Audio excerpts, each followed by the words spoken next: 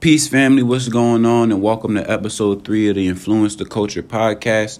I'm your host, Brother Heem, and I just want to say thank you for tuning in. If you're any of my new listeners, I just want to say I appreciate you. You know, you could be listening to anything in the world. You could be doing anything in the world right now, and you know you're taking the time out of your day to watch this podcast. And I also want to thank any returning listeners.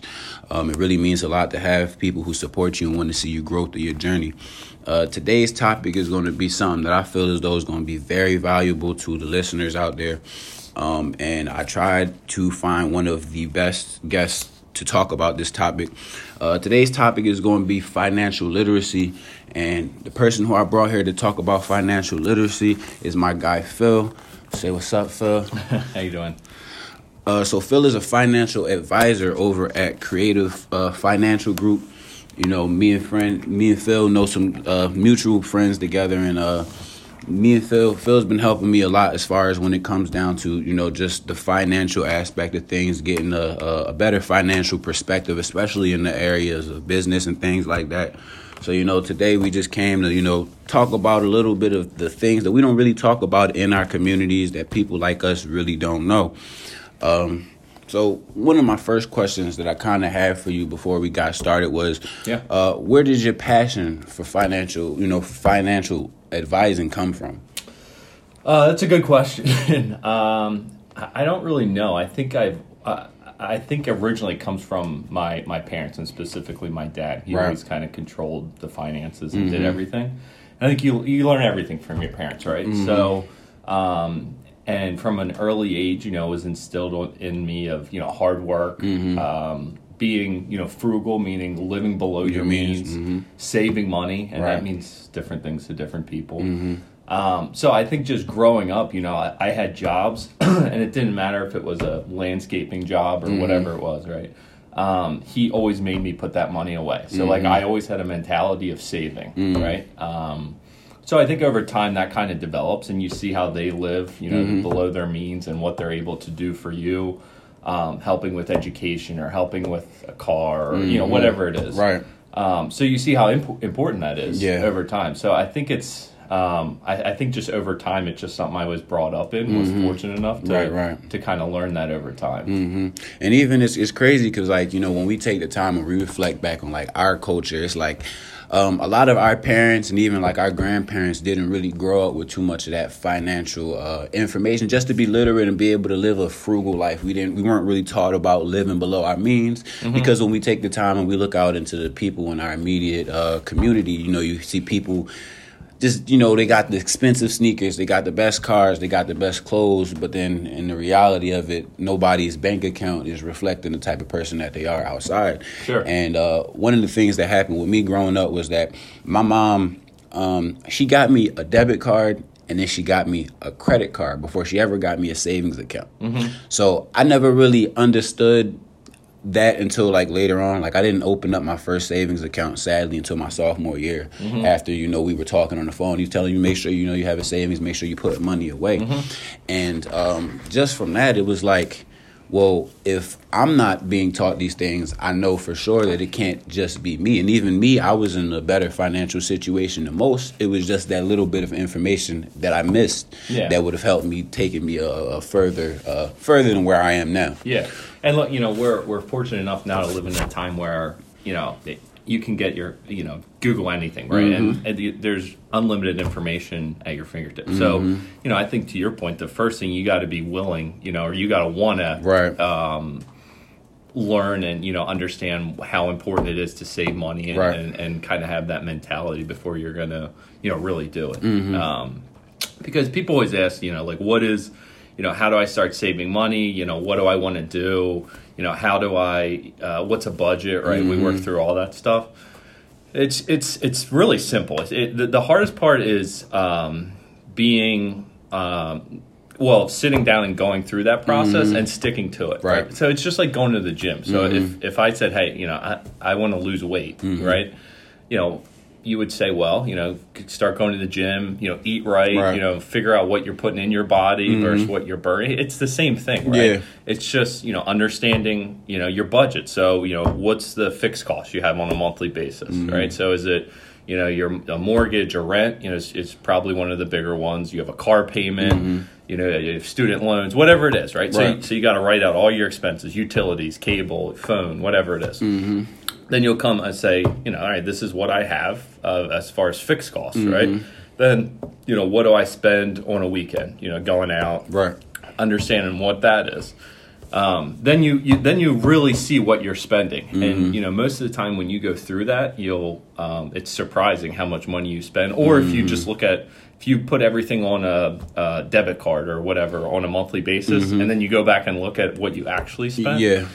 You spend a lot more money than you think. Yeah, I have an app called Truebill, yeah. And what Truebill does, it'll tell you everything that you spending week by week, and it'll give you a monthly summary. Yeah. And I had to take the step back and just look. I'm like, wow, I'm spending $300 on nonsense, just foolishness. Yeah. Not even like investing in information, knowledge, even just like going places. I was just spending it on anything. So I had to really just check myself and be mindful. Like, dang, you got to watch how you spending. Yeah, and then you look what you have coming in, and hopefully there's more coming in than you have going out, and then it just comes down to as when you start looking at saving, what's the right amount to have in cash. Do you want to start putting away money for the long term, and what's the advantages of doing that? So, it's not like it's a difficult process. It's just taking the time and be disciplined enough to look at it on a monthly basis, because you can't do it once and, forget it. And even when it comes down to discipline, I think that a lot of people lack discipline because they don't see the value in what it is that they're doing. So one question I did want to have for you is, why is it important to be financially literate? Well, I guess for me, that's kind of a tough question, because I think just so much revolves around that for me. Like when I sit down and look at what I want to do on a monthly basis or a 6 month or over an annual basis, it kind of all comes back to that. Right. How much money do you have to have saved to do that? And I think once you start kind of hitting those goals, you kind of see how important it is, because if you say, hey, I want to buy a new car, right, and you don't really take the time to sit down and put money away, well, you're never going to buy that new car, right? So, I don't want to say it's like the most important thing, but, from a financial standpoint, it really is, it's taking the time to do that. Right. So another thing, because, a lot of times I try to, as much information as I get on financial things, I try to give it to the younger people too. So what's 3 things that you feel like anybody or everybody should know on finance, whether that be, budgeting, anything? What's just 3 things that you think everybody should have an understanding on when it comes to finance? Yeah, well, I think budget is probably number one, or one of the most important things, because everything will come down to a budget. And I don't care if you got, if you make $100 a month or you make, $1,000 or whatever it is, right? So understanding that is kind of like your the first level to any type of planning or any type of building. So really taking the time to go through that, I think is really important. What was your question again? It was just 3 things that everyone should know about finance, or be doing in the case of finance. You'd be doing, yeah. So, well, I can tell you mistakes I see people make. Okay. How about, that's cool. Because I think the budget is huge. One thing as far as debt, right? There's good debt and there's bad debt, in my opinion, right? So, a mortgage, I think it's fairly good debt, Depending on what your goal is. Yeah, exactly. Like, you got to live in a house, right? Yeah. So, there's tax advantages to, having that. But, so, I think that's good debt. Bad debt is, credit card debt, stuff like that. Yeah. So, on a mortgage, maybe right now rates are, call it 3.5%. Maybe even, that's probably high. Probably closer to 3. Rates are really low right now. On a credit card, so say, you go out and spend $500 a month, right? And you don't make your payment, or you make a minimum payment. So that's one thing people always say, right? They pay the minimum every single month on their credit card. First of all, it's going to take you years to pay that off. Right. But just not making that payment, the rates on credit cards are 20-25% interest that you're paying on that. Right. So there's things like that you don't really see, but it's going to really affect you over time. And just understanding your debt, what it is, how I can, pay stuff off. Like student loans, I'm not going to say student loans are bad debt, because I think getting an education is probably one of the most important things you can do. Right. But it's not, it's just doing it in a responsible way, right? Not like, trying to do the, well, first of all, understanding what you're trying to do for, so it's not just going to college to go to college, and take on a major that you don't know what it is or what you want to do. And people just take out loans and, they graduate with $100,000 of debt, right, with no way of paying it off. So, I think just, understanding that is really big too. And then also, if once you do start working, understanding the benefits that the company that you work for has. So, and it can be something as simple as, the 401k. Right. There's a lot of people that, they won't contribute to the 401k just because they don't really understand it. Right. But, a very simple way to understand it is, most companies will match whatever contribution you make. Right. So, if you put in, call it 5% of your salary every year, now every company's different. I'm just using, generals. They might match 5%. Okay. Right? So you're getting free money there. So if you put in 5%, they put in 5%, you just got 100% return on your money. Right. Right? So there's people that won't even do that because, they might just not understand it or they look at it as money coming out of their paycheck and not saving it for the long term. So it's just, educating yourself on those benefits as well. It's crazy because I was just talking to one of my friends yesterday because, he works and things. And I've been looking in like just the different retirement vehicles, things like that. And I came across a Roth IRA. Now, I don't know much about a Roth IRA, but, I know the benefits of it, just how, same thing, tax-free. And, at the end of the day, the earlier, if I'm not mistaken, the earlier that you start investing into your retirement, the better. Yeah. Well, sure. And so that's the power of compounding, right? So over time, that money's going to compound and be a much larger number. Okay. I think a Roth is a great bet, especially for younger people, because so there's really generally speaking, again, two types of IRAs if you want to save money, right? Okay. So there's a traditional IRA. So say you put in $1 to that. That $1 you put in is deducted from your income for the year. So you don't have to pay tax on that $1. Okay. That money grows tax-free over time. And when you go to pull it out, you can't pull it out till 59.5 without a 10% penalty. But when you go to pull it out, that's when you pick it up as income. Right. So the idea behind that is you're working now, you deduct it now, and when you go to pull it out in the future, you'll be in a lower tax bracket. Okay. Because you're retired or not working, right? Some people say, well, historically we're in low taxes, so maybe you won't be in it. But, you're not going to get hurt if you put money away. But that's from a tax standpoint how it works, right? The Roth is just the reverse of that. So you don't get the deduction on it. But it's still gross tax-free, and you can pull it out tax-free. Okay. It's still 59.5, but there are some ways like, that you can pull it out that qualify for education and things like that. But, just from a tax standpoint, it's really one of the, best ways to save money. Okay. And then there's like nuances along, like you can only, once you make so much money, you can't contribute to a Roth. So, there are some things you got to look at, but for the most part, yeah, it's like when a younger person says like, hey, I want to start putting money away, I think that's a great option to use. Another thing that we were talking about, just paying off your debt. Now, when I got to a point where I just realized that, like, I'm not being responsible with my money. I'm not even, I'm not learning the stuff I need to know so that I can live the life I want to live. I came across Dave Ramsey, and he had a book, and he was just talking about, I think, The Total Money Makeover. That's the name of the book. And I got the audio book, and the first thing he was talking about was an emergency fund. Now, a question that I had around an emergency fund is, what would be your suggested amount? And do you prefer somebody to get an emergency fund before they start to pay their debt off? Yeah, so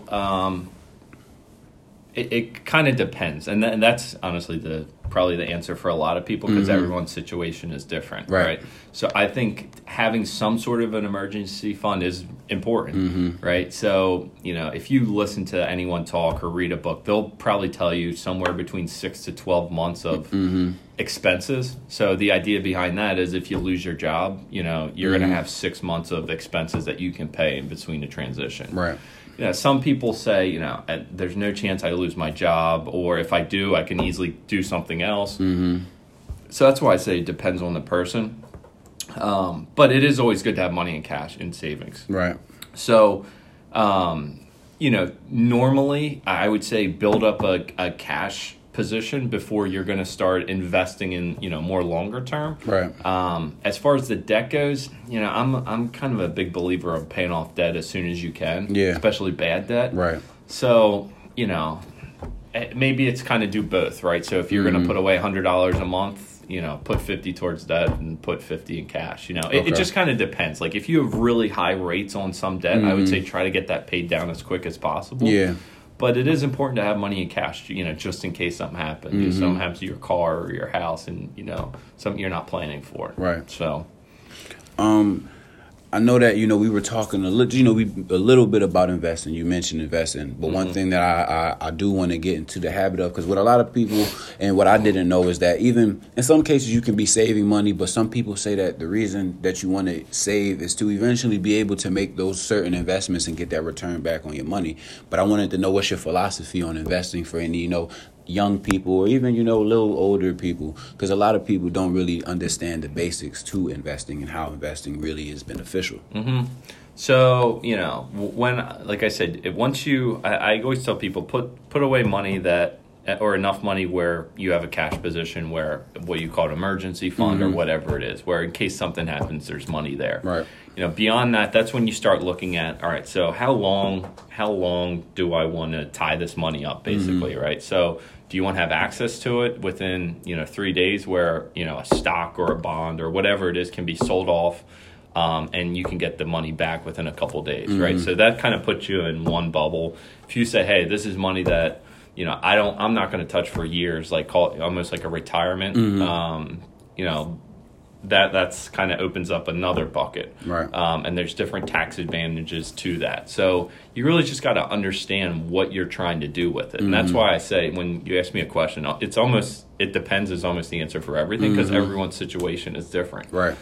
So if someone's working and, they put money in their 401k and or you're saving money inside of just call it just a general brokerage account, which is just think of it similar to a bank account, but you can buy stocks and bonds and mutual funds or whatever in it.